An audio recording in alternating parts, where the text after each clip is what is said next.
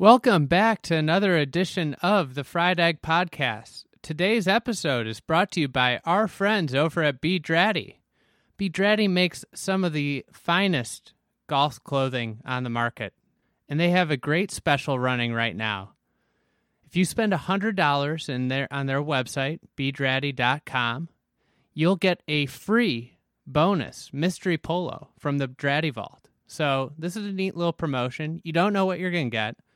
I think we're all stuck in our own styles and preferences, but you might get sent something that you wouldn't normally buy, and you put it on, and your wife or your significant other might say, wow, I really like that. And it gets you out of their comfort zone. So check that out, bdraddy.com. If you spend over $100, you'll get a free bonus polo. So that's a good deal. Today, our guest on the podcast needs little introduction. Curtis Strange won back-to-back U.S. Opens and 14 other PGA Tour events during his Hall of Fame career. We talk about his career, Bryson's new style of play, what he loved most about working the U.S. Open broadcast with Fox, and much more. I miss a green, for example, I'm already upset. When I find my ball in the bunker, I'm really upset. And when I find my ball in a fried egg. Fried egg. The dreaded fried egg. Fried egg. Fried egg. Fried egg. Fried egg. Fried egg lie, I'm about ready to run off the golf course.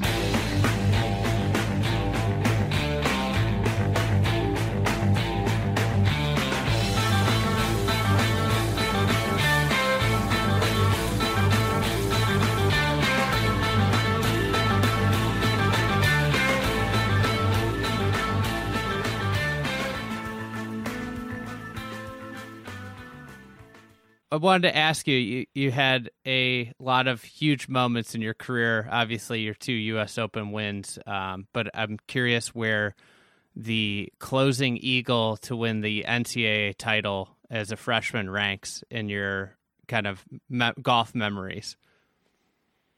You know, it's a good question, and it's one that I always answer when you talk about fortunate enough to have some highlights. I put that in there because highlights just aren't professional highlights. Highlights are at each stage in your career, and that highlight propelled you or gave you confidence to go forward. And certainly that was huge for me personally as a freshman for Wake Forest as their first NCAA golf championship, for my teammates, for my coach. You know, it was just huge. And then the shot itself, hitting a 1-iron to 8 or 10 feet and making the putt. I was just trying to 2-putt. It went in. But, you know, it's just, it's in my top, 3 or 4, to be honest with you, because it was one that, what pops up in your memory back? That's one of them that does. Yeah, I imagine you can probably vividly remember all the details of that 1-iron. And, for younger listeners, this isn't your driving 1-iron. This is a butter knife. This is one you could cook a fillet. You could cut a fillet with. Yes. Go to your next time you go. Well, I don't know if you could even find a 1-iron anymore. I don't know if a youngster went to see what a 1-iron McGregor, Spalding, Wilson 1-iron used to look like. Gosh, where would you go to look for something like that other than your granddaddy's garage? I don't know. But, the blades were smaller. They were all forged. They were, you had to hit them, the closer to the hosel, the more solid. But we did it. I mean, it was something you didn't know any better. Quite frankly, the middle and short irons were when you hit it solid, there was, with the softer old Bellata ball, it was like butter. It was so solid and so had such a soft sound, and it flew so nicely. But things have changed in all aspects of that sound and feel and look than yesterday. Yeah, speaking of change, how being a young player on tour in the late 70s and 80s, how was that different than the young players today? Oh, you know what, I'm first going to say in the course of this conversation, I never ever look at the youngsters today and say, gosh, it was better in my day, or I never want to be the the old jealous, curmudgeon that was better in my day. I think that it's all pretty much the same. You're out there to, as a youngster, you get on tour, and first of all, you're happy to be there. It was a dream, and now let's go forward from here. And you keep your nose to the grindstone. You work, you hit out balls and balls and balls every single day. You progress slowly. Sometimes you don't think you progress, but you do. And then you might, back in the day it was a top 60. But anyway, you competitively keep grinding and trying to compete against the best there is. And so from that standpoint, it's all the same. You're trying to be the best you can be. You all have similar backgrounds in that, you came up in the game, you progressed, you enjoyed winning, but you knew there was a lot of work. And more likely than not, you loved it more than the next guy. You competed harder. You worked harder than the next guy, and it showed. And so now, if you work hard on tour, that I should improve. Some do, some don't. I mean, there's a lot of variables here that to be successful on tour that you have to have. You have to be an athletic type of individual. Now we've had our exceptions, but most cases you're a pretty damn good athlete. You have to be stubborn. You have to have a work ethic.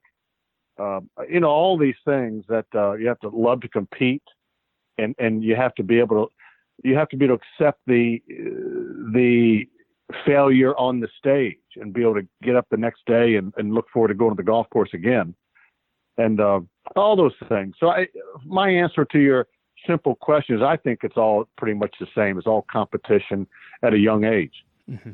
Yeah, I've talked to Jeff Ogilvy a couple times, and he obviously played in era a little bit later than yours, but one with huge change with obviously TrackMan. And one thing he talked about was the idea of everybody used to be searching for something, and you'd get to the range on a weekly basis, and somebody would say, "Oh, I think I figured it out." And with the advent of TrackMan, it's not really a secret anymore. Everybody's got it figured out every day. Well, our TrackMan gives you more knowledge, more detail of what's really happening, but you figured it out as a player. You knew what worked in a feel, or what you thought was a movement on the backswing or downswing. You knew that feel. When I felt that, say, on the start of my downswing, I hit the ball better. So you tried to emulate that and repeat that. Now that you can do that in a daily in a particular day, and then when you go to bed, it never seems to be there the next morning. Yeah. So you have to try to find that the next morning, and it might be a little bit different feel. It might be, but you get it. You get what I'm saying is that we had our own TrackMan within our own feel, and you have to go back to the clubs and balls were different. So I think you could feel the impact a little bit better, because a mishit just off center, you could feel it, because the blades were had such a smaller sweet spot. They were so much smaller, and the balls were softer, so you could feel where they were on the face. And so you had your own TrackMan, and you kind of knew your own strengths and weaknesses. Hopefully you did in your swing, and you knew how to adjust. And it was all about adjusting, and those who could do that better than others were more successful. Did you through your career have like a certain feel that you were always trying to get, and when you were swinging and playing your best, you were getting that specific feel? And if so, what was it? Yes, I did. Again, we were mostly all field players. There were a few mechanical type players, but again, this was before it got so mechanical. And teachers changed and became way too mechanical with young kids. And that's another story for another day. But, yeah, I had feels, but they changed throughout a career, because your body changes throughout a career, and your swing changes. So that in itself is an adjustment. not every daily adjustment, but it just, from time to time. Early on, I was a big swinger, very upright, stronger grip, launched it for in the day. So the feel was more movement from the body, from the ground up, to create the speed that I wanted. I was reasonably accurate in those days doing that, and I didn't know it at the time, but I had a good swing. I mean, my swing was online, and I didn't know anything about that stuff when I was in college. I just launched it and it went straight. But as you get on tour, I try to change my swing to be more consistent. I wanted to be able to compete every day, even those days you didn't feel very well or something was out of sorts. I still wanted to be able to get it around the golf course. So I throttled back just a little bit. I tried to tighten up a little bit. And so your feels change. So my feel in those days when I went through this change starting back in the early 80s was, my grip got a little weaker. I kind of held on almost like a block. And I guess it was somewhat of a block through impact. But with the weak grip, it never went left. And my key, looking back on it now, was that I never, ever worried about the ball going left. So I basically had eliminated one side of the golf course. And, when I missed, it went to the right. And so I knew that. And therefore, I could drive it straight. I'd ironed it pretty well. But more than anything else, I eliminated one side of the golf course. Yes, one of my favorite sayings, faders eat filet and hookers eat hamburger. Well, it's when you do hook, and I don't know the last guy that hit sweeping hooks or hooks. First of all, the clubs don't allow it. The balls really don't allow it, the spinning sideways. But, when you in the day, if you hit a big draw, the last guy I remember was, Jesus, what was his name back in Arnold's? Anyway, they used to hit draws because they released it and they wanted to get maximum distance. But if you hit it, if you released it perfectly, it drew. Okay. But if you released it too much, it drew too much and the ball runs out. So you didn't want to do that. So the next swing, you hold on a little bit and it goes to the right. So now you got both sides of the golf courses going. And there was a guy that didn't eat filet. Okay. when he's going both ways, he's searching for that feel. And when it's on, it's good. But now think about that little soft hang on cut that, first of all, it doesn't cut as much because of the angle of attack as a hook. It comes down softer, and more than likely, because you're hanging on, you never miss left. I mean, you might miss left once in a while, and a guy I think of in modern times is a Jordan Spieth. He has it kind of blocked through the ball, but he misses left once in a while, and I don't know why that, or he used to anyway. And I'm not picking on him, but just most of those guys that have a little weaker grip that hold on don't miss left, and so therefore, it's just it's kind of easy to control. It listens a little better than that hook, they say. Yeah. I think I grew up playing a draw, and you're exactly right. And then one of the best things I did was I got my game to where I just never think about hitting the ball left, and I hit a little fade. And my favorite thing is when you miss right, and with a fade, it just sits immediately. You hit that high right poof ball, and then if you hit the hard hook, as soon as it hits the ground, you got 15. It misses 15, 20 yards more left. Oh my gosh! First of all, say you're hitting a 5-iron into a green and you hit a kind of a hard draw, it's going to run through the back left of the green every time, more than likely. If you hit it in the left center of the fairway, she's going to run right on out of that fairway every time. So that cut doesn't. And when I was playing my best golf in the 80s, I kind of hit a little straight ball, a little tiny cut. But the shot I hated with a passion was that kind of little heely cut fade. But the difference, it stayed in the fairway every time. And I won some tournaments with that horrible shot that I hated, but I could find it every time in the fairway. Yeah. Even though it's not your favorite shot, you find it. It might be 20 yards short, but you're playing from the fairway, and I mean, you don't make a lot of bogeys from the fairway. Well, and there's a good comment which you made. It might be a little shorter, yes, but it is in the fairway.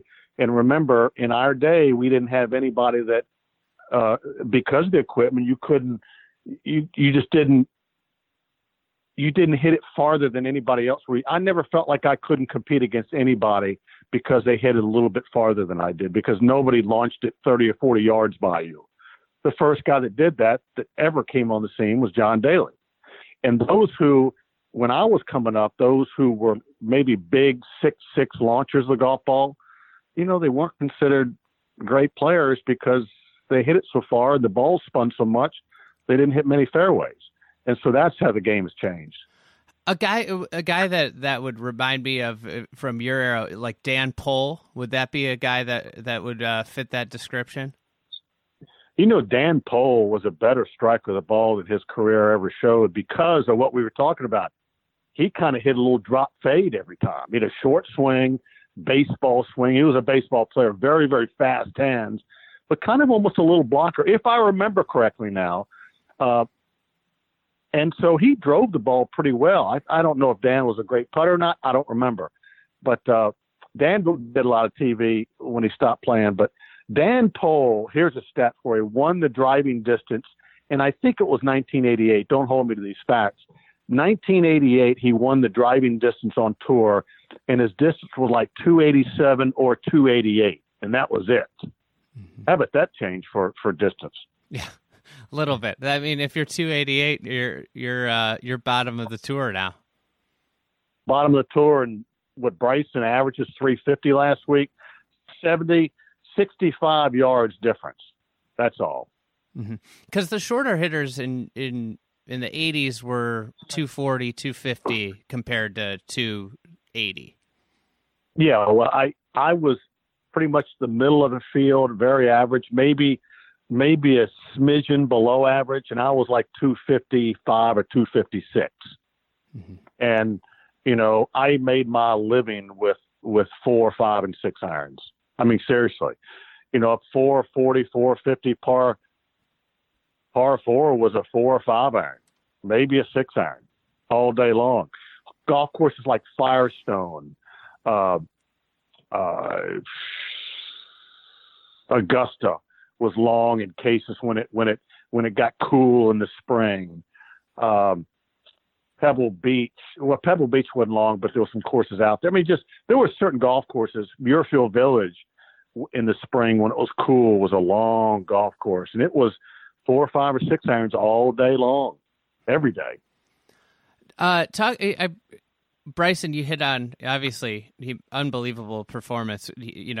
Goes miss beyond the 350 drives was incredible putting. You know what? He's been the talk of every golfer the last really kind of couple of 2 or 3 weeks, and especially after this week. There's first of all, I think he's showing the world. Now, I'm a Titleist guy, okay? I'm a Titleist ball guy, and I've always been very careful on, talking about the ball because they used to pay me. So you can't criticize the hand that feeds you. But the point of the fact is he's showing the world of golf that it's just not all about the golf ball and the driver. Now, it's a big part of it, trust me, a huge part of it, the majority part of it.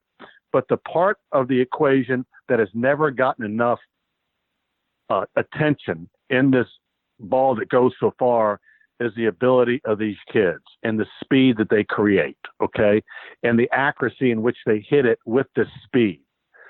I walked for Fox the last 4 years in the U.S. Open. I've seen it firsthand.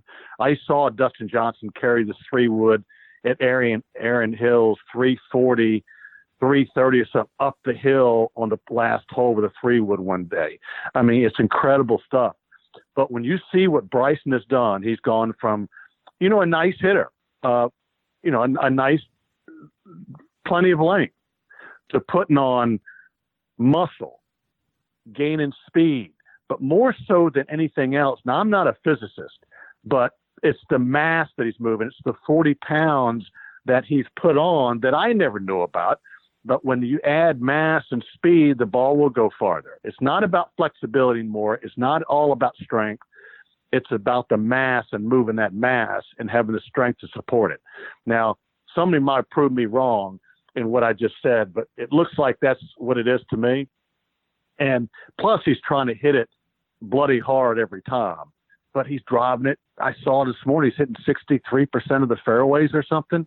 That's good for a normal person. 70% was very accurate on tour, and so he's proven all these people wrong that said it was just about the golf ball and the driver. It's about the athleticism of these players and the speed in which they create. And I kind of marvel at him. I do.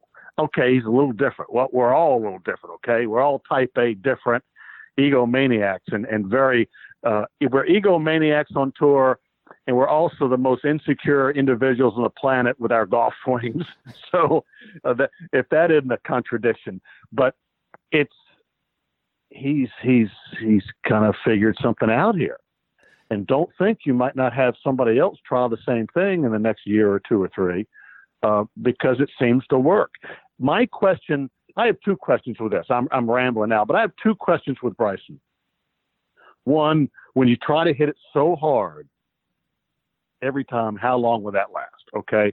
Now, all it has to last is 8 years, and then he'll be maybe a 25-time winner, 30-time winner, and 5 majors. Who knows what's going to be, what the future holds for him. But the other thing is, will his body hold up? Oh, I know. The short game. When you put on this mass and you change your body structure, do you change your feel? I don't know. I think your feel is born within you. It's bred within you. So it might change a smidgen, but some people will question that. Will it change his feel? I don't know the answer to that because my body never changed. But if it does, he'll have to contend with that. But he's a smart enough guy. He'll take care of every stone will be unturned with Bryson. Trust me.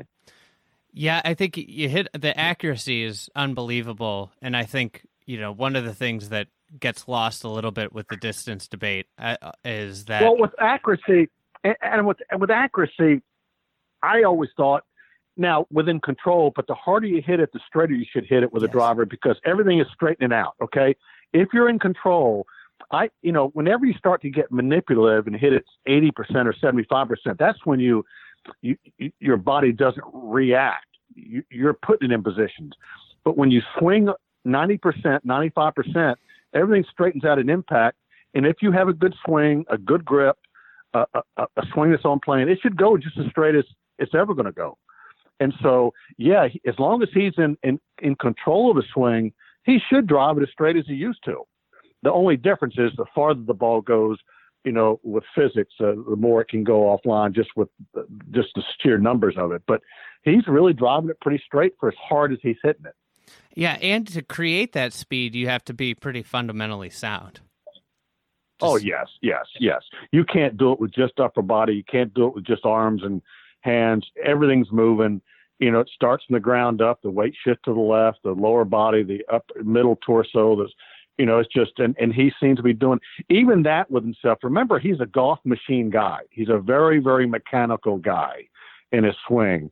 And I personally didn't know a guy that I shouldn't speak for him because it could be wrong, but a golf machine theorist is very mechanical. So therefore you're thinking about positions so much. So I always wondered if you could swing as hard as you wanted to, thinking about positions, but he seems to be freewheeling it and not encumbered with positions right now, which is what he used to be. Did you play much with Bobby Clampett, who's obviously a golf machine guy? Yeah, I did. Yeah, I played with him. I didn't play with him a lot, but, I was already established on tour when this can't miss kid was winning all these amateur tournaments, and he was long. He wasn't big, but we knew he was long. And he played in a couple of tournaments as an amateur, being from the West Coast. And, that was my introduction to the kind of the golf machine theory. I don't know if it's a theory or not. I don't know what it is. But And so he comes out and everybody's kind of intrigued. What is this guy? You know, he's got this tremendous lag and impact. I also did some clinics and played with him a little bit when he started going bad. And what he did was, I think he overdid the golf machine, but I don't know for a fact. But yeah, I knew and saw Bobby come up and then fall off the face of the earth. It seemed like that Open where he was leading by, you know, I can't remember how much, but through 2 rounds and then he kind of blew it coming down the stretch. Maybe it might have been Sandy Lyle's win. I can't remember who won that year, but that really had a lasting impact on him. Well, you know what, it really shouldn't have, because we all lose big tournaments throughout our career, especially when we're inexperienced. The pressure in a major championship is so amplified over a regular tour event, and a regular tour event is plenty. I mean, you couldn't spit if you had a gun to your head in a regular tour event when you're coming down the stretch and early on in your career, and then you throw yourself in a major. So I might disagree with that it had a huge effect. If anything else, if nothing else, you should have learned from it. Okay, you know, what did I do wrong? How can I improve? What did I learn from the pressure affecting my body, my swing speed, my thought process? All that stuff you take into account, many cases subconsciously. And so the next time you get in position, you learn from your mistakes prior. And so I disagree that it had a huge impact. Yeah, later on, you know, we all get disappointed, but you have to get back up the next day and go work. Yeah, I agree with that. I think on every single level of golf that helps, even like your 8 handicap out at the club on a weekend and loses a net club championship, because the next year he's in that position, he's going to do better. Speaking of that, I the 85 Masters is obviously one that in your career that kind of might have gotten away a little bit, but it's also one of the craziest stories, shooting 80 in the first round and then having a 2-shot lead on Sunday on the back nine at Augusta. Is that the tournament that you kind of think back to most and kind of long for a do-over? And also, how did that, speaking about what you just talked about, how did that tournament have a positive impact on your career? Well, that's when we just talked about Bobby Clampett and the Open Championship when he lost. That's, I can speak from experience. Yes. You're disappointed. I mean, you feel terrible for a while. And I knew the best thing I could do, and people told me that, is get your ass up, get back on the golf course as soon as you can, and get in contention. Now, we all want to get in contention, but get in contention as soon as you can, and learn from it. Just kind of get up and go. And I did. I mean, that's the way I am. But yeah, 85, we had just had our second baby, and Sarah wasn't there. And, so I was there with a couple of friends, and so shot 80 the first round, was disappointed because I was playing well. I'd already won once or twice that year. But I'd made plane reservations to get home Friday late and, be with our second son, who had just arrived. But I shot 65 the next day and jumped back in contention. The scores weren't real low that year, so I jumped right back, kind of not in to make the cut or anything, but kind of got back in contention. And then I shot 68th on Saturday, and I know all these details. But anyway, I'm still behind Raymond Floyd, but I'm in the last group, and next thing I know, I'm on the 10th tee with a 4-shot lead. And so, but the pressure, I'd never felt anything like that. I knew how to play golf. You'd play golf. You've been successful throughout, the different stages of your career. And so I knew what to do. You breathe, number one.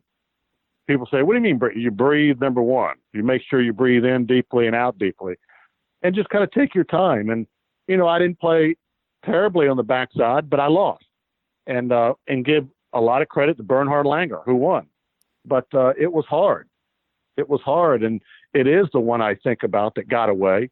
I was very fortunate that many didn't get away from me, and I don't say that I didn't get all that many chances to win, but I felt like I took advantage when I had a chance to win, And but that is the one that I think about. And it was as much as we all dearly love the Masters and Augusta National, it would have been great to go back there forever and put on a green jacket. But hey, it doesn't. It all works out in the end, and I can't dwell on it too much because we all lose a whole lot more than we win on tour, and that's why you have to be somewhat tough mentally, because the golf beats you up, the competition beats you up.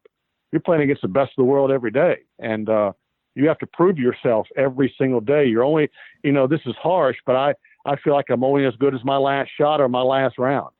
And so I did beat myself up a lot. But the Masters was one that was the one that I wish I had maybe a do-over or two. We talked just before about how much the game's changed from a distance standpoint. I read an old SI article about that round, and you were hitting a 4-wood on 13 from a hanging lie from 210. And you think about, 13 today, like what Bryson might do this year is obviously everybody's talking about. You might be hitting a lob wedge in. Well, I had a good drive too. I got up there and you talk about earlier not worrying about the ball going left. I had to hit it at those 3 pine trees out there in the other side of the fairway, and I couldn't even drive it through the fairway. Okay, on my line, I couldn't drive it through the fairway. Now you're up into pine straw a lot, and I hit a really good drive. I hit it at that middle pine, and she hits the fairway and jumps a little bit to the left, and I think I had 208 or 218, something like that. It was a perfect 4-wood off the hanging lie, and it would carry plenty over the creek. And I just hung it a little bit. And people that never been there don't understand the slope in that fairway. These guys make it look easy, but it really isn't. And it's why you get out there and practice. But I hung it to the right. And so the one shot I wish I had the second shot there back and the second shot at 15, of course. But the third shot out of the water at 13 is one that was such a simple shot. Just hit it like a semi-buried bunker shot. And I didn't hit it hard enough. And it didn't get out. And I ended up making bogey. But that's one I would like to have back, because that was just a simple shot that we all have hit over the years. And not a lot, but you know how to hit it. So that's one of 3 or 4 or 5 or 6 that I'd want back on the back. But, you learn. Would I have won 2 U.S. Opens if I'd have won there? Who the hell knows? But I go back there, still work for ESPN there every year. And I don't think about it often, but when you go back to Augusta every year, it seems to come up. And it seems to come up, and in a good way. But it would have been a wonderful story to shoot 80 and win. I don't give a rat's ass if I shoot 80 and win or not. I just want to win. Yeah. So, but it was one of those times. Yep. It would have been incredible. It's that hanging lie. It's funny. I was playing last week with a buddy who plays on tour, and I had a hanging lie. It's very similar to that one you might see at 13 on a par 5. And I was trying to hit a 3-iron. It came out low. It didn't carry over this bunker that I had to carry over. And I turned to him. I go, how do you hit that thing high? And he goes, Andy, you got to play a lot more golf than you play to hit that high. Well, you know what? Yeah, and strength and be able to do it. And trust me, sometimes it just won't come out high. Yeah. It's going to come in hot. It's going to come in hot and low, and you got to account for that. But that's the beauty of Augusta. I don't think you get a level lie on the entire golf course, and that's the part of it that the camera angles and the camera, which flattens the 2D camera, flattens everything, and it's just hard to describe the little nuances around Augusta National that make it tough. Do you think that those uneven lies, especially today with power, do you feel that uneven lies, throwing kind of score to par out the window, because I don't think that really matters anymore. It's a completely different game than when all these pars were established. Do you feel like level lies is probably the best way to test the best players in the game now? It certainly throws up, a kink in your everyday, just kind of flat Florida course. Yeah. Excuse me. It's just one of the things that as a professional, you learn to adjust every shot and deal with it. Wind, not so much rain, but wind, hard conditions, unlevel lies, a lot of rough. All these things are elements that make the game tough.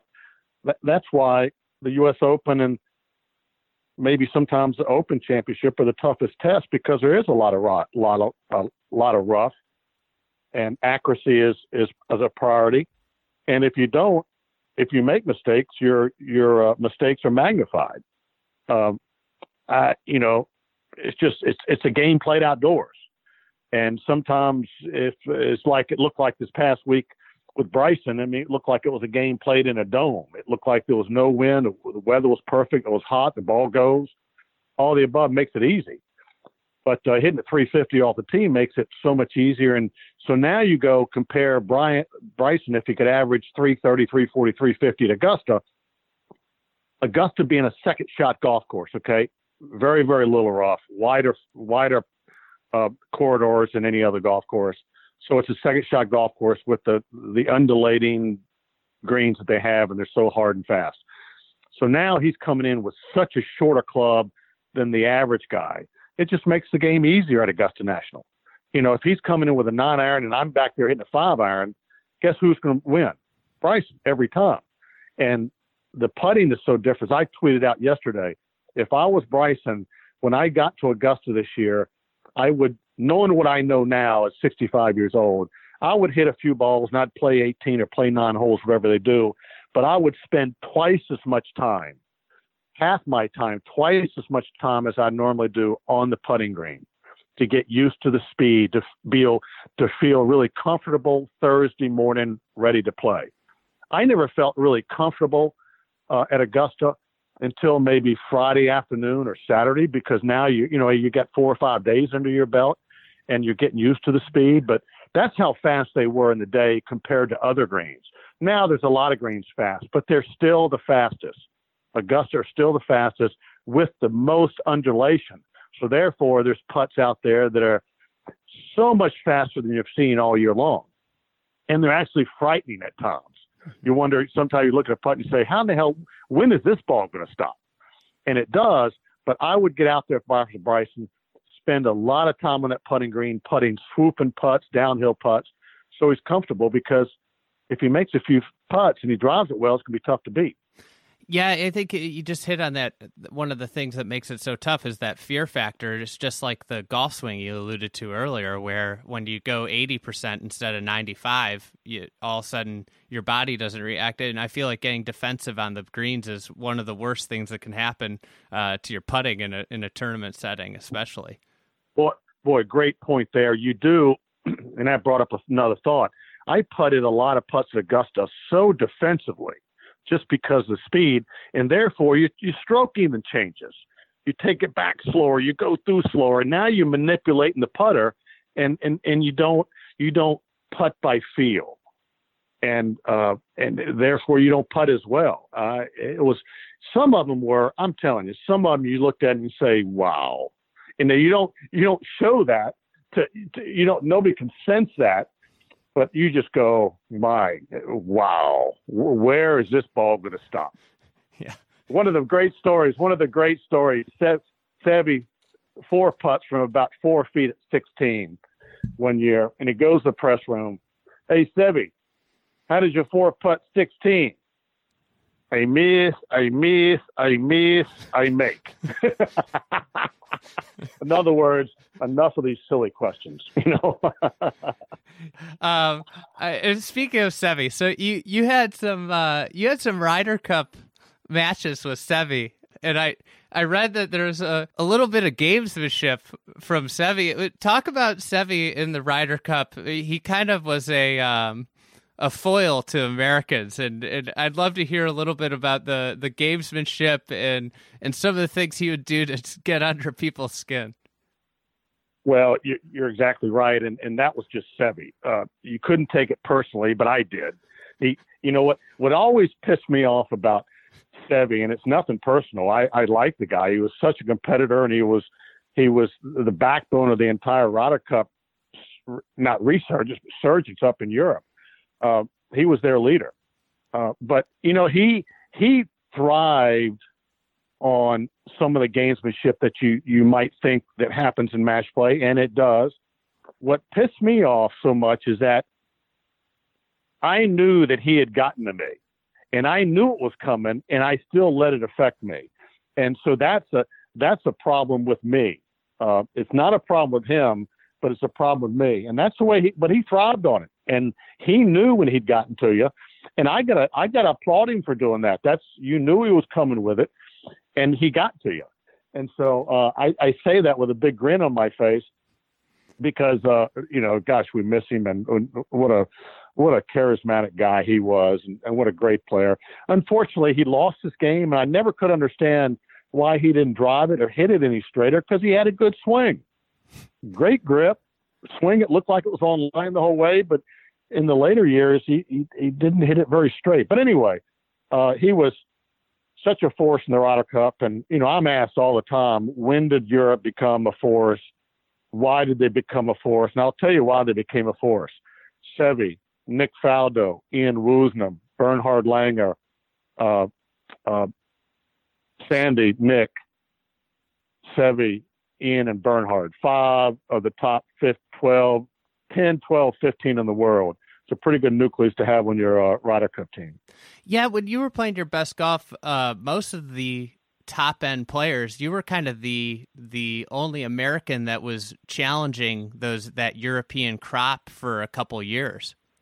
Yeah, I don't know why that was. I mean, we had Greg and Seve, and then that crop of European players, and then Tom Watson was still playing really, really well and winning tournaments, and Hale Irwin, and a lot of younger players. I mean, I guess the U.S. Opens thrust me in front, but I didn't ever feel that way. I always felt I was just one of many. I never thought of myself as better than those guys. They were, look at Tom Watson and his, tremendous career. And I never did that. That wasn't the way I believe. Like I said, you're trying to prove yourself every day, and that's what I tried to do. With Seve in Ryder Cups, was that style where he was never seemingly in the fairway, and was that part of the frustration of playing against him? No, I never sensed that at all. I played with him numerous other times in major tournaments. And, I didn't pay any attention to anybody else playing with, nor did I play against anybody. I'm out there doing the best I can. You learn that early on, is that you're playing against some people you feel like you should beat. You're playing against some of the guys that you admire and greatly admire for their long career. But I didn't care who I was playing with. Certainly the better competition, the bigger name, inspired you to do well, but I didn't ever look at anybody's swing. I was into myself. I was into my game and just doing what I thought I knew how to do. I wanted to ask you about the 18-hole playoff at one of your U.S. Open wins with Faldo, and how that compared to, like, pressure-wise, that Monday 18-hole playoff versus a Sunday final round. Magnified.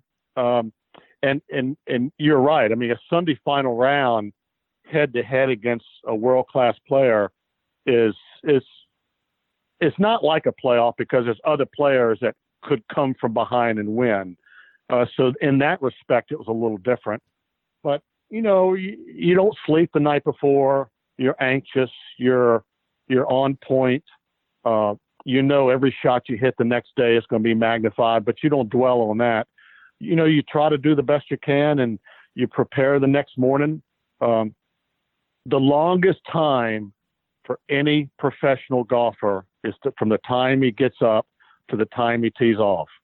And it's the most boring. It lasts forever.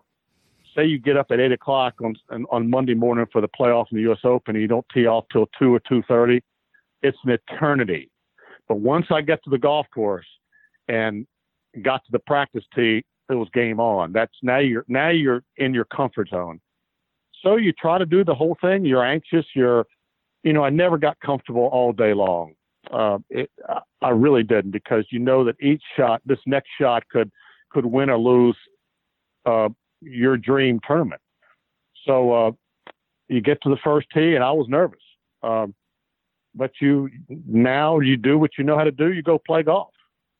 And I really chipped and putted well. It was a windy. We got up that day, and it was breezier in Boston than ordinarily it would be in a hot summer day, June day. So I knew it was going to be harder.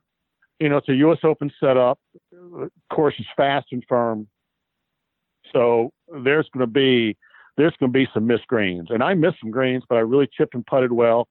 And we had a great day, and how many words were said?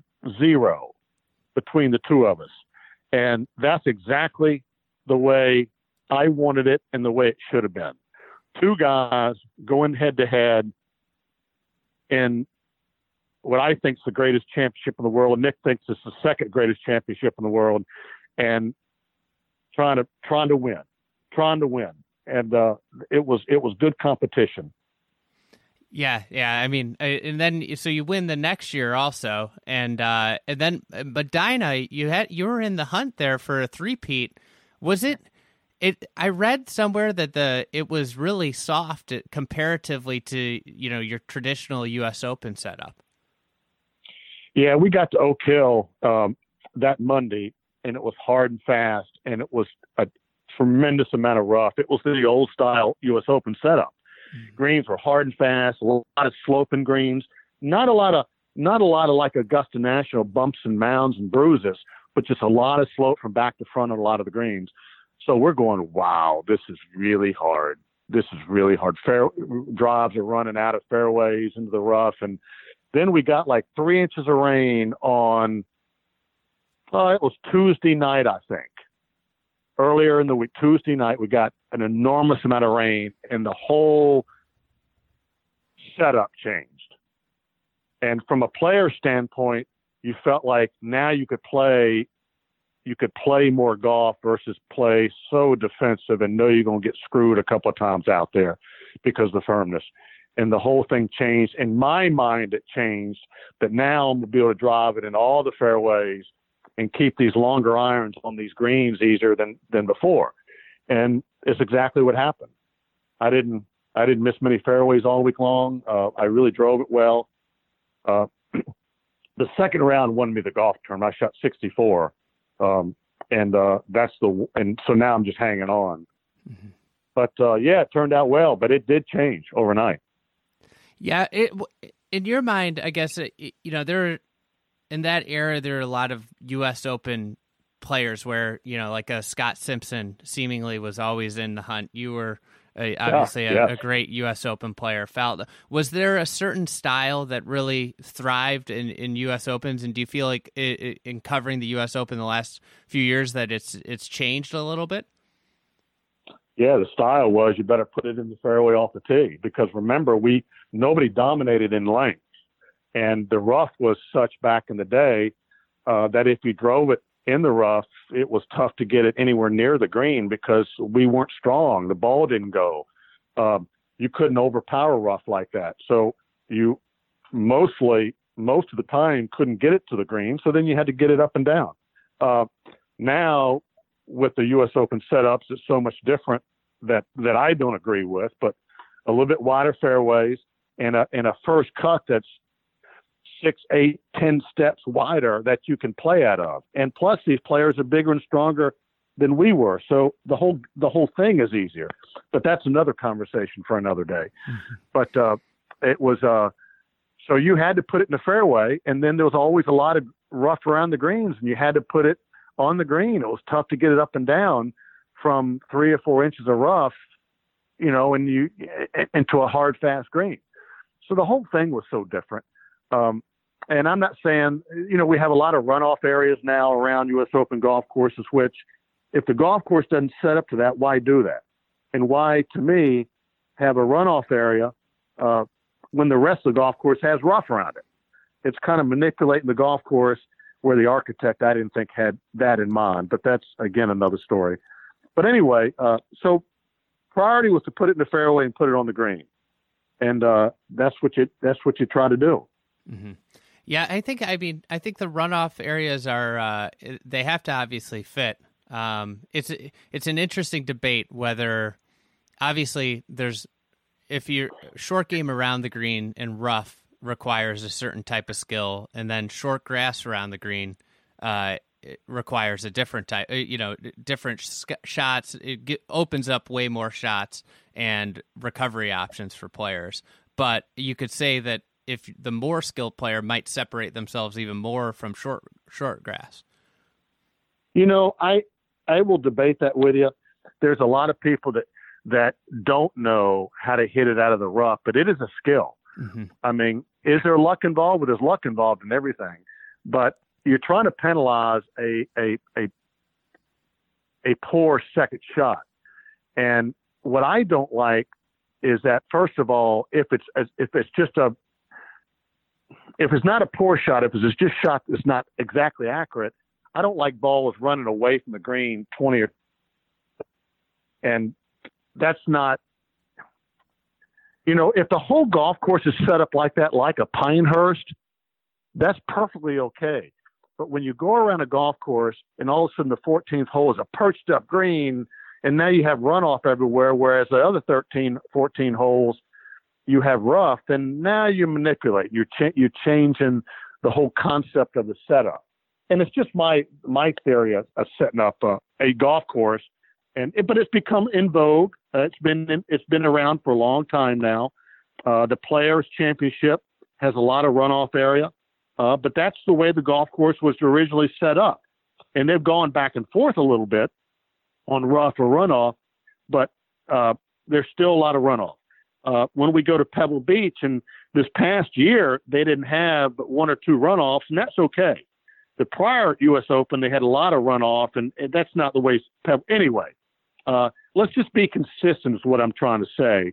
And whatever's in vogue, I know it changes, but, U.S. Open, to me, is supposed to be the hardest championship in our country because it's our national championship. It should test every bit of your skill and ability, and you should be exhausted on Monday morning after playing the U.S. Open, and that's the way I believe it should be.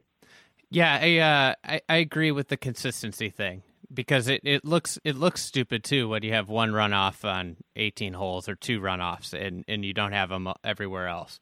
And I was remiss by not mentioning Aaron Hills was all runoff as well. That was good. That was fun. Aaron Hills was not a bad golf course. It was just we had perfect weather all week long, and that's why we shot those scores. But anyway, it's not a historical, traditional golf course, but it was a nice challenge for the guys. Hey, I wanted to talk about 84. You finished 3rd at Winged Foot, and I was just behind Norman and Zeller. I'm curious. Obviously, it's a bummer that you're not going to be on the ground covering it for Fox this year. But tell us a little bit about Winged Foot as a U.S. Open venue. Winged Foot's a hard golf course. In the day, and it still is, long, straightforward, traditional, no secrets, hard golf course. A lot of slope from back to front on a lot of greens, deep bunkers, hard to get it up and down. Just you have to be accurate. You have to be accurate. Greens aren't that big. It's just one of the great golf courses you'll ever play. And I must say the greatest grill room, bar room in America. But anyway, It's just when I finished third there in '84. That's some of the best golf I ever played in my life because it was so long. And if you drove it in the rough, you didn't have a chance to get it near the green. And I really, really played well. I went to the last 9 holes thinking I could get part of a playoff if I shot a couple under, and I just didn't putt very well. But anyway, I wonder. It's a hard golf course. When I see 5, 6, 7 over par 1 in a U.S. Open, I think, why is it so hard? What have they done to it? And of course, you can always put hole locations where it's impossible to putt and make any putts. But I always think par is a good score. That means if par is shot in the U.S. Open, that means it's plenty hard. It's going to be and will be a great test this year, a great test. They've actually put a new tee in on the 10th hole, which was 190 yards before, a great par 3. Now it's like 230. So that'll be interesting to watch. But I'm hugely disappointed in not being able to go back to the U.S. Open first time in many, many years. I was out of TV for 3 years from 50 to 53, and then ESPN called me and said, would you host the U.S. Open with Mike Tirico, not call golf, but host. And I said, are you kidding me? Yes. To get back involved in golf TV. And that led to, 65 years old doing the U.S. Open, and thought we were going to do it for 7 more years. And, the transition from Fox to NBC, disappointed. We're all disappointed, but me especially, because I will miss going to the U.S. Open. It's a part of my life. It's a huge part of my family's life. And be able to call golf in the U.S. Open and be around the players and be around the officials and, just be in that atmosphere. There's nothing like it. And, some of my greatest moments were playing, yes, but I must say, being able to be in the last round with Brooks Koepka 2 years ago to win back-to-back was a great thrill for me. To be there and see the next guy do it back-to-back, and to watch some of the incredible shots that Gary Woodland hit last year. Incredible shots. The 3-wood on the 14th hole, the pitch off the green at 17. I mean, just incredible shots was really a thrill for me. The start of that round was just incredible. How Woodland and Koepka were just going blow for blow those first 6 holes, birdie after birdie. Yeah, and don't think that for all the listeners and out there, that don't think that I don't get fired up when I see that. I'm in the last group waiting in the first fairway for Gary Woodland to tee off, and I'm hearing on my headset that Koepka's just birdied 2 of the first 3 or 3 of the first 4, and so now he's tied or something, and now he's really challenging Gary Woodland, who's never done this before. And Gary Woodland, they're both great guys. They're both strong, fit, competitive individuals. And don't think that I don't get fired up and I'm on point and I want to do the best I can possibly do. And anything that comes out of my mouth, I want it to be concise and right on and exactly what the player is thinking. That's all my position out there that day, was to bring the viewer closer to what this guy is thinking and feeling and what's presented in front of him. And so I'm on point. And then the whole day was like that. And it was a thrill. I can't understate this. Or overstate this. It was such a thrill for me to be out there, be a part of something like that. And I'm going to miss it. If you were talking to, say, a player, and giving advice, what's some stuff that you picked up? Obviously, you were a great major championship player. What was some stuff that you picked up that you hadn't thought of while you were a player, when you were doing you were announcing and part of the telecast, watching golf, that you think would have helped you as a player? You know what? It's I thought about that a lot. And there's one thing, but before I tell you, I want to say that I've heard a lot of announcers say that, they learned from announcing more about playing and improve their game from announcing and that kind of stuff. That's a crock of shit. The only way you improve your game is to go out there and practice. and hit golf balls and play competitive golf. That's the only way you get better.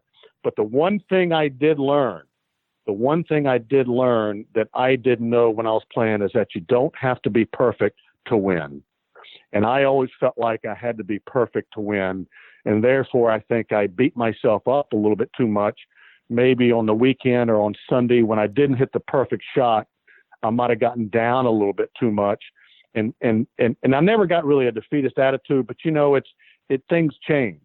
And when I have been in the booth for 23 years now and around the game and TV, that there's a lot of guys that miss hit shots and miss putts, but they take advantage of the opportunity when it presents itself, and they're not perfect. And I always felt like I had to be perfect to win. And I would take a little different attitude to the backside on Sunday or maybe Sunday's round if I had to do it all over again. I'll tell you one other thing I learned over the years in a little bit different vein than your question was that I hit a lot of golf balls and I enjoyed practicing, but I felt like I had to beat balls to keep up with the Joneses. Okay. If I had to do it all over again, I would hit half as many balls because nobody's ever won a tournament in the history of golf by striking the golf ball. You have to make putts and you have to chip well. So I would hit half as many balls because you're never going to get it so good. That's a born trait, is to be able to hit the golf ball. You can improve a little bit from here to there, but where you can really improve is chipping and putting. Become the best chipper and putter you possibly can, and therefore that will take advantage of your ball striking. Mm-hmm. You win tournaments by your short game. You don't win them by driving in the fairway and striking the golf ball. Yeah, I feel like what gets lost with statistics, and everybody always, talks about how important driving and approach play is, but, those things get you into contention, and it's very rare. And you look at players over the histories of their careers, it's very rare, almost all the people that you would tab an underachiever in terms of their win totals are great ball strikers who struggle around and on the greens. And that's where you win tournaments, is like you said. Bryson DeChambeau was number one in strokes gained last week driving, okay? That didn't win him the golf tournament. He was number one in putting. That won him the golf tournament. Certainly the driving helps, but the end game is getting into the hole. Mm-hmm. And whenever I ever won a golf tournament, and I didn't win many so I remember a lot of them. I mean, I think you're selling yourself a little short there. Well, but when I won a tournament, yes, I played well, but I putted really, really well. Every single time, I really putted well. And something else, I always made a key putt coming down the stretch. You always have to hit a shot or make a putt coming down the stretch to win. Nobody ever lets it be easy for you. So you have to perform. But anyway, you got to make putts. It's very simple. What's that most, you talked about hitting a shot down the stretch. Which shot in your mind is the most memorable one of all the shots? Which qualifies what we were just talking about. The most important shot that I ever hit in my life was the bunker shot on the 72nd hole in the U.S. Open in 1988 to get into playoff with Nick Faldo. If I don't hit that bunker shot and get it up and down, then I never have a chance to win. So that's the most important shot. The best shot might have been the 1-iron in the NCAA in 74. It might have been the 4-iron on the last hole over water to get in the playoff with Greg Norman in the Houston Open. It might have been there's 3 or 4 that you think about. And I qualify, not only were they good shots, they were late Sunday afternoon and they meant something when the pressure was on. So I think about those type of shots. It makes you feel good when you do it, especially because this is what you strive to do it on the stage. And this doesn't start in professional golf. This starts back there when you're 9 and 10 years old. you dream about the U.S. Open, you dream about the Masters. And so you dream about being on the last hole against Hogan, Snead, Palmer, Nicklaus, whoever your heroes might be, and you compete against them in your own imagination. You're hitting 3 or 4 balls out there. And so when you finally get there, I've always felt like, you better have the guts to fail, because you're going to fail a whole lot more than you succeed. But when you fail, you got to get back up. You can't go back in your hole and bury your head for the next 3 weeks. You got to be able to get back up there and do it again. And some can do it and some can't. And I enjoyed the competition. I loved being in the last group or the late Sunday afternoon, because that's when you find out, did all this work pay off? Have I succeeded in this game? Can I do this on this grandest stage? And if I can hit those shots, on the last Fort Houston or the U.S. Open or wherever it might be, then you know what? I've done my work. This is all I can do. Yeah, golf, you hit on so many things there, but I think I qualified for a U.S. Mid-Am a few years ago, and one of my buddies who I play tournament golf with, we were talking after, and he said, you really gotta savor this moment, because this is the 1%. 99% of the time, golf just kicks you in the nuts and says, go try harder, play better next time. But that 1%, when you pull off the shot, or when you get it done down the stretch, is like the best feeling in the world. Oh, absolutely, absolutely. To hit that 5 or 6 iron or whatever club it is, right flush. You finish in balance. The ball's going where you're looking. It means a lot. It's just, there's nothing like it. And you don't have to hit many of them to keep you coming back. But let's not forget, this isn't about professional golf. This is about you qualifying for the Mid-Am, or my son qualified for the Mid-Am some 3 years ago. And it could be the USAM. It could be a college tournament. It could be, you could be an older guy playing amateur golf, senior amateur golf, senior, maybe a senior amateur in the Senior Open. It's not a club championship. Yeah, club championship, absolutely.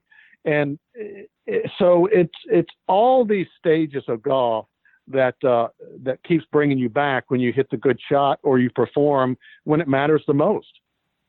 So I got a couple quick questions on the way out. Thank you so much for the time. But what's the scariest green at Winged Foot?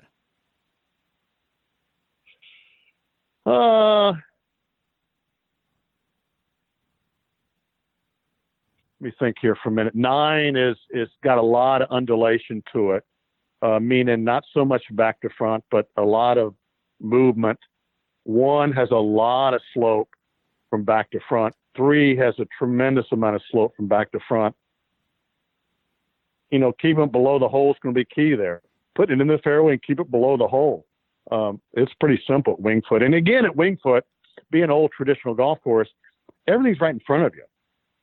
There's no hidden gems out there. It's right in front of you. It's just a tough test. Yeah, it'll be interesting to see how if the power's nullified a little bit by the rough and the greens there, because those greens, if you're in the rough, can be so tough to really control the golf ball. Oh, that's the key of the rough. Is that, yeah, you can get it as strong as these players are now. They can get it to the green, but you can't control where it's going to stop so much. And so therefore, with being a really tough course to get it up and in, now you'll be left with some very, very difficult up and ends. And that's the equalizer at Winged Foot. Mm-hmm. And then I stumbled across a story about an old bullseye putter that you had that you kind of trashed after a buddy of yours, This is college golf at its finest. So I got this old bullseye. My favorite putter still of all time is the bullseye flange putter, okay? You talk about butter feeling, soft feeling. And so we play a college tournament. I didn't putt well. I was ranting and raving on the 6-hour drive home or whatever. And Jay Haas, who was always on my ass, nonstop. And he's telling me, that putter is not very good for you. Your style, the way you do, it's not very good for you. You should change putters, blah, blah, blah. And finally I had enough. And I opened the window of the car running 80 miles an hour down the interstate and dragged this son of a bitch on the asphalt for about 3 miles and destroyed this wonderful putter. But I just destroyed it and then let it go and threw it away. And then all of a sudden I look back at Jay and he's laughing his ass off thinking, I was just kidding you. So that was one of the stories of some of the stuff that happens in college golf, which is some of the greatest 3 years of my life. I wonder how many majors you would have gotten with that old putter. I got a couple I still have in my house that were exact copies of that. Of course, they all were a little bit different because they're all so hand ground back in the day. But those putters, I putted with them my whole life until I finally went to the Zing 2 back in about middle to late 80s, middle 80s. But when you look at these modern day putters, they're big and they're space balanced and they're solid, but they have big sweet spots. You talk about the old cash-ins, the old bullseyes, the old this or that. You talk about small sweet spots, but when you putted well, there was no feeling like it. Yeah, I think that's everybody talks about the driver and how forgiving it is and the ball. And I think one of the other big things is the putter. Just hitting, even a 1995 putter versus today is so much harder to putt well with it because if you miss it just a little, you're going to end up 10 feet short.